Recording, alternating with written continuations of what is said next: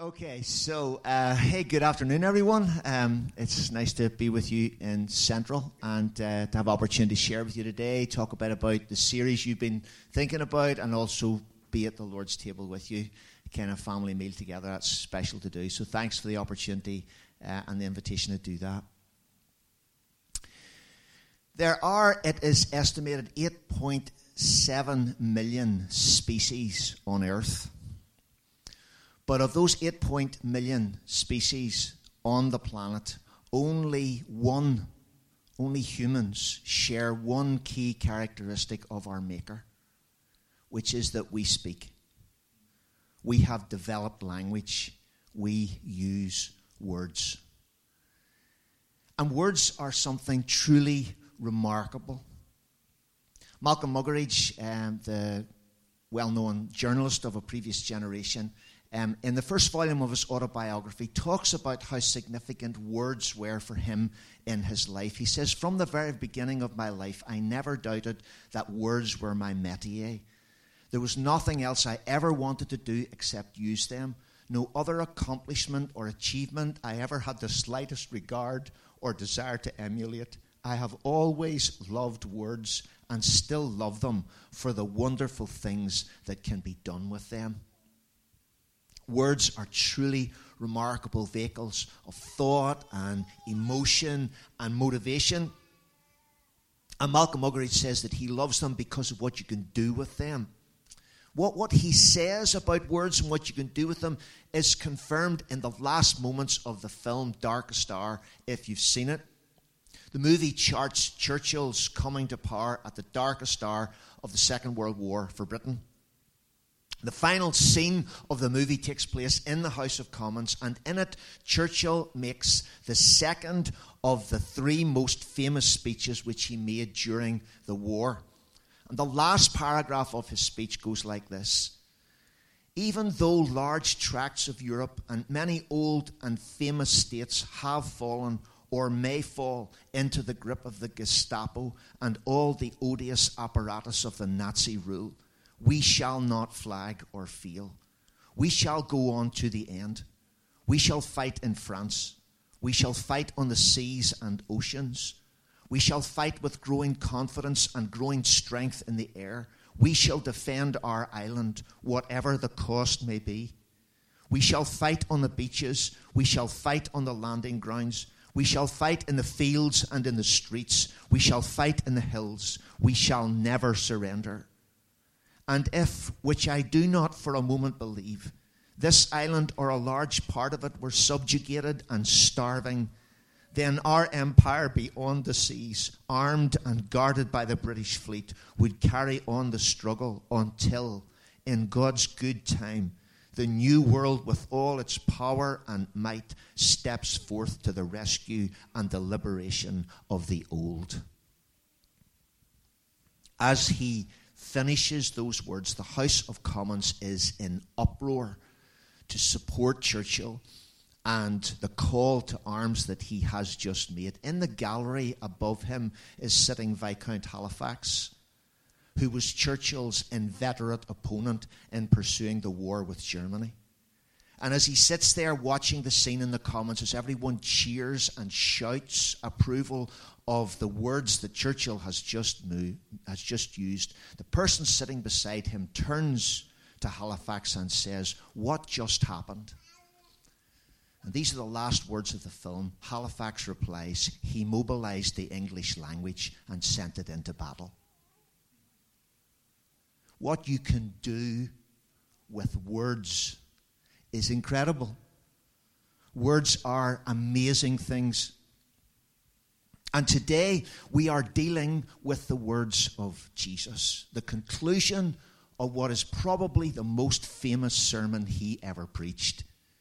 Words delivered on a Galilean hillside 2,000 years ago, reverberating down the ages and cultures of human history. Words spoken in Aramaic, written down in Greek, and now I'm about to read them to you in our language, the English language. This is Matthew chapter 7, verse 15. "Watch out for false prophets. They come to you in sheep's clothing, but inwardly they are ferocious wolves. By their fruit you will recognize them. Do people pick grapes from thorn bushes or figs from thistles? Likewise, every good tree bears good fruit, but a bad tree bears bad fruit. A good tree cannot bear bad fruit, and a bad tree cannot bear good fruit. Every tree that does not bear good fruit is cut down and thrown into the fire. Thus, by their fruit you will recognize them. Not everyone who says to me, Lord, Lord, will enter the kingdom of heaven, but only the one who does the will of my Father who is in heaven. Many will say to me on that day, Lord, Lord, did we not prophesy in your name, and in your name drive out demons, and in your name perform many miracles? Then I will tell them plainly, I never knew you. Away from me, you evildoers. Therefore, everyone who hears these words of mine and puts them into practice is like a wise man who built his house on the rock. The rain came down, the streams rose, and the winds blew and beat against that house, yet it did not fall, because it had its foundations on the rock. But everyone who hears these words of mine and does not put them into practice is like a foolish man who built his house on sand. The rain came down, the streams rose, and the winds blew and beat against that house, and it fell with a great crash. When Jesus had finished saying these things, the crowds were amazed at his teaching, because he taught as one who had authority and not as their teachers of the law.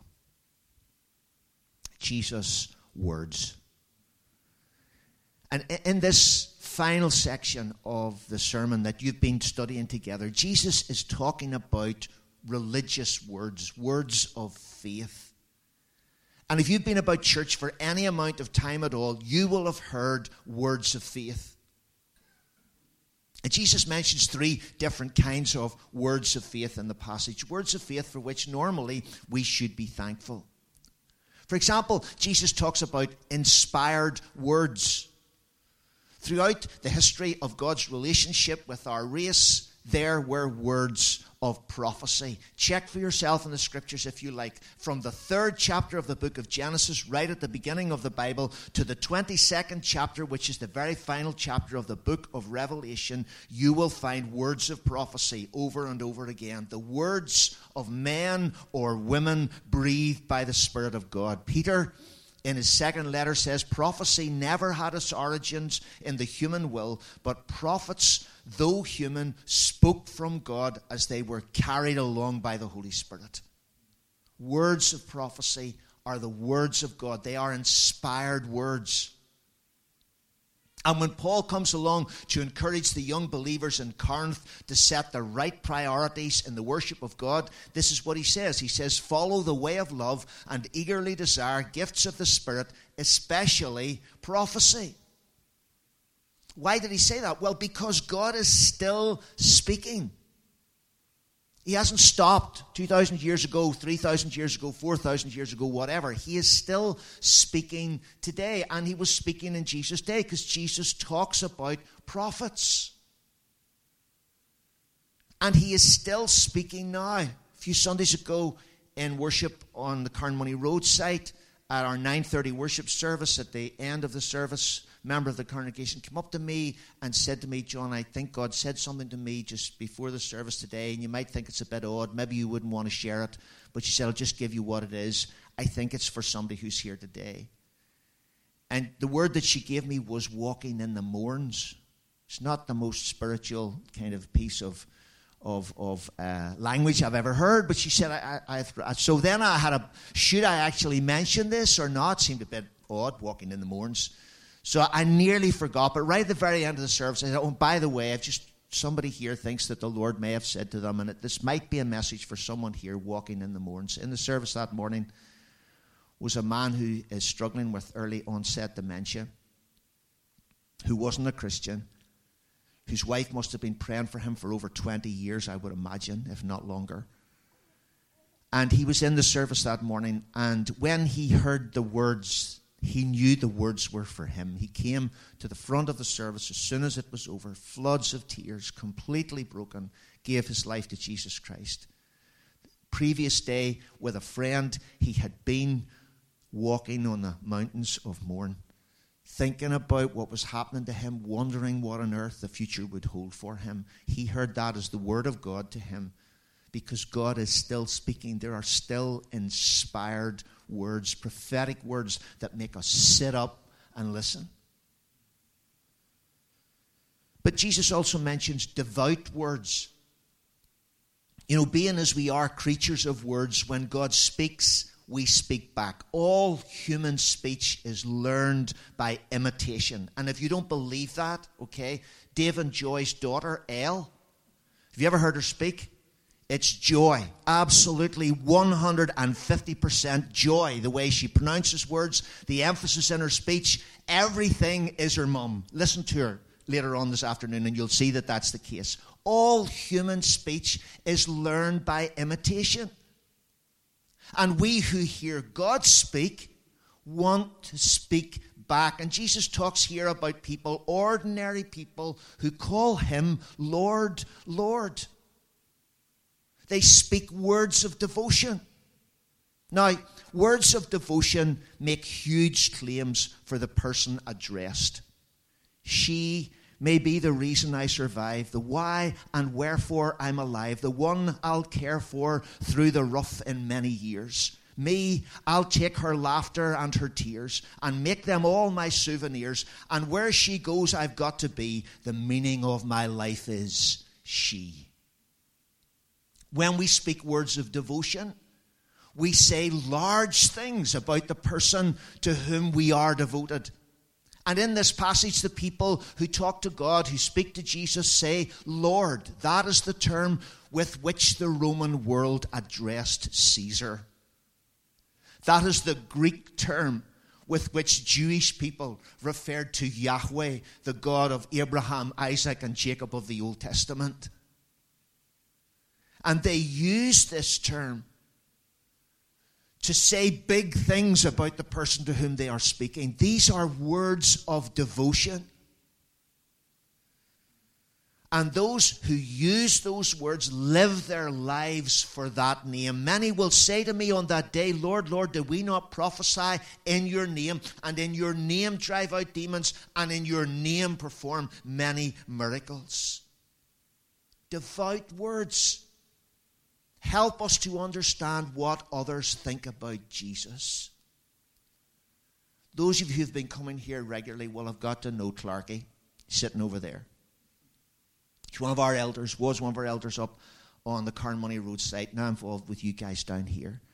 I don't know if you've ever been in a prayer meeting with Clarkie or ever been with him at any time when he's praying, but I can pretty much guarantee that at some point of the prayer that he prays, he will say these words. He will say, Father, thank you for Jesus. Words of devotion. Lord, Lord. We be thankful for words of devotion, for devout words, because they give us an estimate of what other people think about Jesus. And so there are inspired words, the words of prophecy, devout words, the words of worship. There are beautiful words. The words of Jesus himself are special. Over the past few months, you've been living with these words. They are mesmeric. Come to me, all you who are weary and burdened, and I will give you rest. Take my yoke upon you and learn from me, for I am gentle and humble in heart, and you will find rest for your souls. For my yoke is easy and my burden is light. Whoever wants to be my disciple must deny themselves and take up their cross daily and follow me. For whoever wants to save their life will lose it, but whoever loses their life for me and for the gospel will save it. I tell you, among those born of women, there is no one greater than John the Baptist, yet the one who is least in the kingdom of God is greater than he. I am the resurrection and the life. The one who believes in me will live even though they die, and whoever lives by believing in me will never die. I could go on for the rest of the time we have. Beautiful words. Unsurpassed, remarkable speech. On one occasion, when the temple rulers sent the guards, these were hardened men. They sent the guards to arrest Jesus, and they couldn't do it. And when they returned to the temple rulers to explain themselves, they looked at them and said, well, what is wrong with you? He's one guy. Why couldn't you arrest him? Why couldn't you bring him here? Do you know what they said? They said, no one ever spoke the way this man does. The words of Jesus. Beautiful words. You can't arrest somebody who talks like that. And the thing about beautiful words is the beautiful words make us open to hear more. Because the words of Jesus are such incredible, almost unique human communication. When we start to listen, we want to hear more.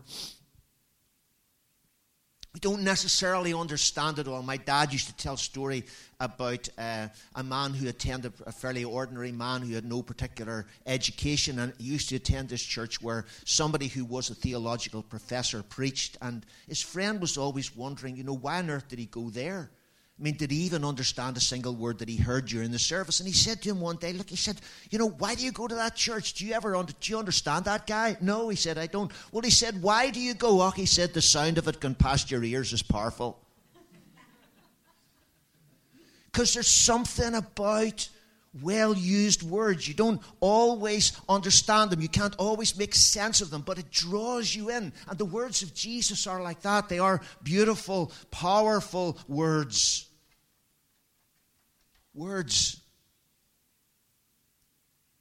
are incredible. Jesus tells us about three kind of words of faith that we take for granted. They're part of what it means to be part of church.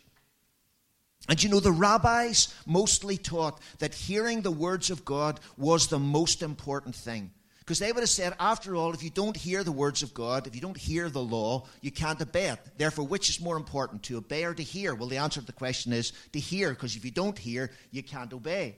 And so they would have argued that just hearing the words of God was the most important thing. Jesus, however, in the conclusion to the sermon that you've been studying over these weeks, Jesus seems to say that however special words may seem to be, inspired words, devout words, beautiful words, however special those words may seem to be, it is outcomes that matter more.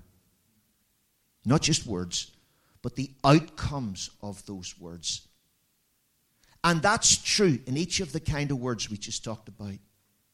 Think about prophecy. Outcomes matter, not just what is said, because there are true prophets and there are false prophets, and how do you know the difference? Because the temptation is about any kind of religious speech, about any kind of faith words, what we tend to do is we have a tendency to listen to the prophets who say the things that we want to hear. It's a natural human thing. Like in the Old Testament, there was Jeremiah, and then there was all the others. There was one prophet who actually brought the word of God, and all the others were just teaching stuff that they thought up themselves. And of all those others, this vast majority of this huge number of prophets in Jerusalem in Jeremiah's day, the Lord says this about them: they dress the wound of my people as though it were not serious. Peace, peace, they say, when there is no peace. But this was what people wanted to hear. They didn't want to hear what Jeremiah was talking about. So they listened to the others. And listening to the others was deadly, because Jesus said a false prophet is a wolf in sheep's clothing. And so he said the only way you can really tell whether the words you're listening to are the words that God is speaking to you or not, and the only way you can do that is by outcomes. By their fruit, Jesus says, you will recognize them. I find that a really helpful metaphor, because if you were to say to me, okay, that there was a tree in your garden, and if you were to ask me, what kind of fruit tree is that tree, all right? The only way I would know what kind of fruit tree that was when it was in season and there was fruit on it. Because if I looked at the tree, as far as I'm concerned, it could be any kind of tree. My gardening skills and knowledge are less than zero, all right? And so if you showed me a tree, I wouldn't have a clue whether it was a fruit tree or not a fruit tree, and if it was a fruit tree, what kind of fruit tree it was. But if you showed me the tree when there was apples on it, that would give me a pretty good clue. And that's what Jesus is saying. We don't know about these prophets. We don't know everything about the mind and will of God. So how, therefore, do we have any clue of any description whether what people are saying to us comes from God? Jesus said the only way you know is by the fruit. What is the outcome of the prophet's life? Does the life of the person speaking to you look like anything what he or she is saying? By their fruit. What does their life look like? What does their influence look like? Where have they been? And what have they left behind them when they left? Those are the things that let you know whether or not what is being said is genuinely the Word of God. Outcomes are more important than the words. That's also true not only of prophecy, but also of testimony, of those words of devotion that we talked about. See, Jesus could hardly be clearer. He says, not everyone who says to me, Lord, Lord, there's the words of devotion. Not everyone who says to me, Lord, Lord, will enter the kingdom of heaven, but only the one who does the will of my Father who is in heaven.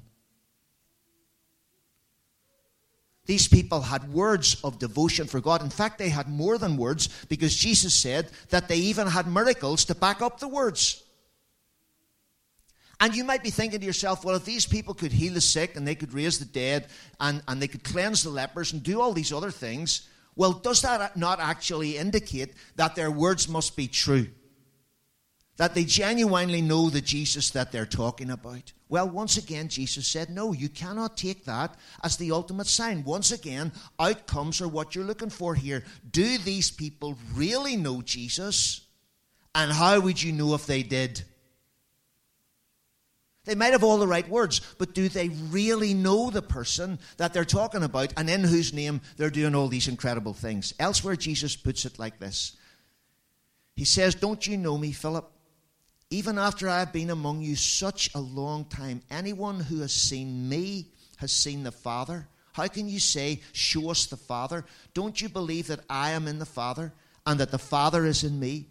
The words I say to you, I do not speak on my own authority. Rather, it is the Father living in me who is doing his work. Jesus said, Philip, if you really knew me, when you look at me, do you know who you'd see? You'd see my dad. When you listen to me, do you know who you'd hear?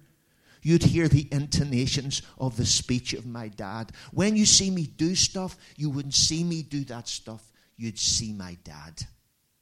Because if you really knew me, then he's the one you'd see living and moving and working in me.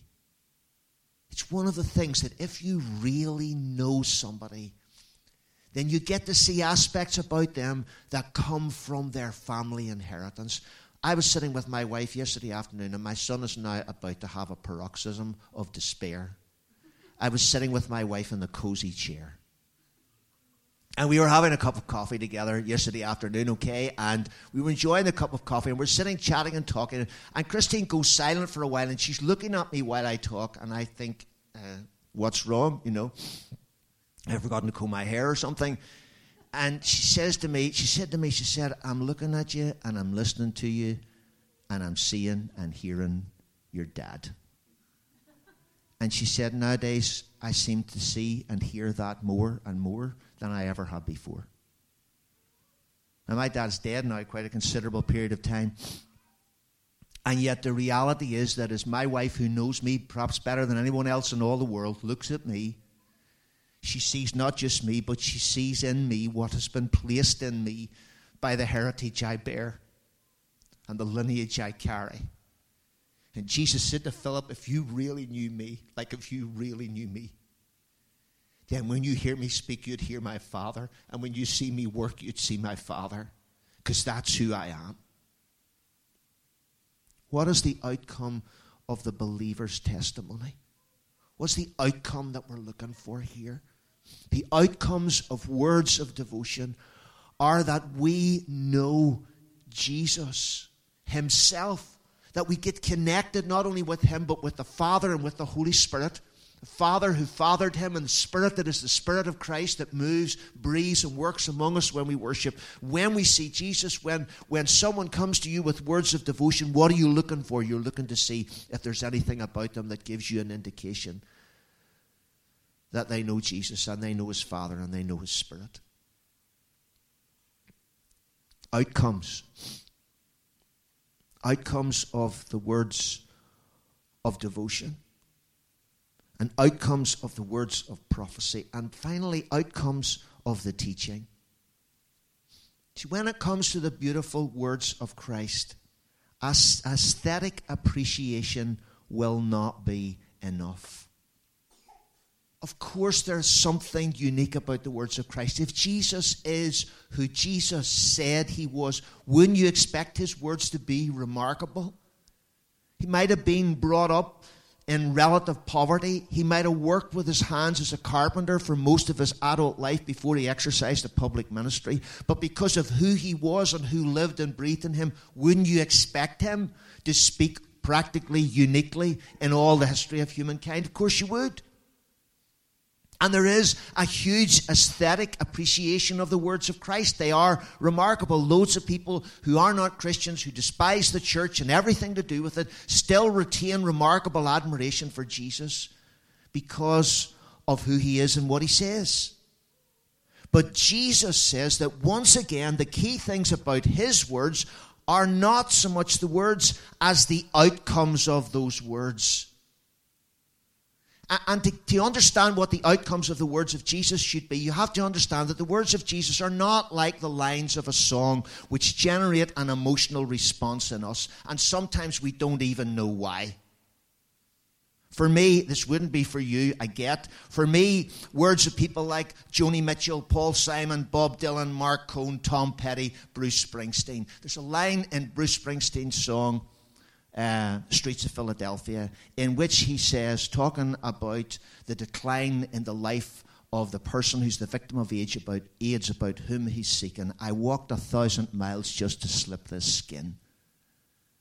I don't know what it is about the line of that song, but every time I listen to that song, something about that line resonates with me. What an incredible way to say what he's trying to say and to produce the emotional reaction he's trying to produce. I walked 1,000 miles just to slip this skin. I don't know why it works. It just works. But Jesus' words don't work like that. They're not like the lines of a song that create that impression on us. Jesus' words are more like the words of a policeman to me one day in the Diamond in Derry. I was at school. I was on my way home. The troubles were beginning to be in full swing, and there was no point in heading straight home from school every day because there was a riot or a bomb explosion or something much more interesting than going home to do homework. So rather than heading home most days, we headed up the town, and I was standing one day at the Diamond, which if you know Derry, you'll know is kind of in the centre of the walled city, and I'm standing in there, and a policeman comes over to us and says, there's a bomb in that car parked over there, would you guys move back? We were really reluctant to move back because we never actually seen a bomb go off before, and we really wanted to see it. And he said, no, you need to move back. We don't know what size. Could be really dangerous. Move back. So we moved back, stood for 10 minutes, and about 10 minutes later, the bomb went off. Okay, so we got to see it and got to hear it. The bomb that went off shattered the car into pieces, and the front chassis of the car landed on the exact spot that we had been standing 10 minutes earlier. And if we hadn't heeded the words of the policeman that day, I wouldn't be standing here today talking to you about the words of Jesus. The words of Jesus are less like Bruce Springsteen's words in his songs and more like the words of that policeman to me in the Diamond that afternoon after school. Jesus says, everyone who hears these words of mine and does not put them into practice is like a foolish man who built his house on sand. The rain came down, the streams rose, and the winds blew and beat against that house, and it fell with a great crash. What kind of words are these? These are words of warning and exhortation. These are words which are calling us to live a different kind of life. John Stott, in his commentary, puts it like this. Jesus confronts us with himself, sets before us the radical choice between obedience and disobedience, and calls us to an unconditional commitment of mind, will, and life to his teaching. It's not about the words. However wonderful the words are, and the words are wonderful, but it's about the outcomes. The only safe course when you hear the words of Jesus is to respond to who Jesus is. I was at a conference last Friday week ago, and one of the people who was leading the conference was somebody I had taught at Bible College a long time ago, who now works for this particular organisation, and who was leading one of the seminars. And I decided to go along to the seminar so we could switch roles for once, so I could have to be his student rather than the other way around. So I went into the seminar room and sat down along with a number of other people around about my age. And he then proceeded to make me feel like about 20 years older than I am, because when he was introducing himself to everyone in the room, and he said, "That man sitting over there taught me church history at Bible College X years ago." I'll not tell you exactly how many it was. And so that was pretty disappointing, okay, because it established the fact that I was not only looking the eyes of age, but genuinely am the eyes of age. But then he went on to say one of the nicest things any of my students has ever said. No, he said, "Actually, that's not true. He didn't so much teach me church history as live it himself." And this is what Jesus is saying. The words of Jesus are important. They are important because they are not just beautiful words, incredible words. They are lived words. Jesus is telling us who he is, and he is inviting us and calling us to have a reaction to who he is. See, Jesus has a blood-red line. We hear a lot about those kind of lines in Northern Ireland these days. But Jesus Christ has a blood-red line. And in a moment or two, we're going to gather around a table, and on the table there's going to be bread and there's going to be wine. And at that table, you can see Jesus' blood-red line. And Jesus invites every person on the face of the earth to cross that line. And it is the unique challenge of his life. It's what his whole life is about. It's what his words are about. It's all about outcomes, and the outcomes are that blood-red line. And in the table that we're going to share in a moment or two, that's what we are in reality dealing with. We're coming back to the central challenge of Jesus' ministry that he comes to right at the end of the sermon that you've been talking about here. These incredible, unforgettable words that he uses. His picture of the two men with their houses and the different outcomes of their lives as a result of what reaction they take to the words of Jesus. We're talking about the blood-red line. And when we come to this table in a moment or two, a number of things happen. The first thing that happens is remembrance. We remember that the Son of God, the only Son of God, lived and died in your place and mine, so that all that is disreputable and unworthy and shameful about my life can be dealt with, and that I can be free. And I remember that happened on a hill outside the city of Jerusalem just about 2,000 years ago, when the most beautiful person who ever lived took my place. I remember. And then because I remember, I give thanks. Sometimes the sacrament is called the Eucharist. Eucharistes is the Greek word for thanksgiving. And when we refer to this meal as Eucharist, we are referring to the fact that when we take bread and wine, we do it with thanksgiving, because we're not just remembering that God did something incredible in Jesus. We're taking another step down the road and saying thank you for what you did. And then the third thing that's happening is we are into participation. You can't eat a meal unless you take part. You sit at the table with your arms folded and your legs crossed, but unless you actually lift the bread and drink the wine, you're not involved in the meal. You're only involved in the conversation around it. You get no benefit from what's on the table. A meal demands participation. You've got to take the bread. You've got to take the wine. Yeah, of course you're not worthy to do it. No one is worthy to do it. No one can ever live up to this incredible thing that we are about to recognize. But that's the deal. It's how meals work. You either eat and drink, or you don't get to be part of the meal.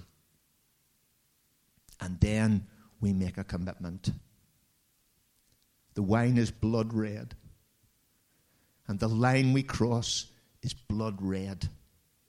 It is a moment of commitment to say, I want not just the words, but the outcome of those words. I want to place myself in a situation, in a relationship to Christ, which means that from this moment all that I am and all that I do and all that I have are His. I make an act of commitment. You can be anybody. You do not have to have any necessary preparation. You could have come in here today and the absolute last thought in your mind was that you were going to take part in communion and receive the body and blood of our Lord Jesus and acknowledge yourself as a follower of His. That might have been the last thing on your mind, but the reality is that the conclusion of Jesus' sermon is this: there's a blood red line, and you either cross it or you don't cross it. And if you don't cross it, you're not mine. And today that line is among us in a glass of wine and a loaf of bread.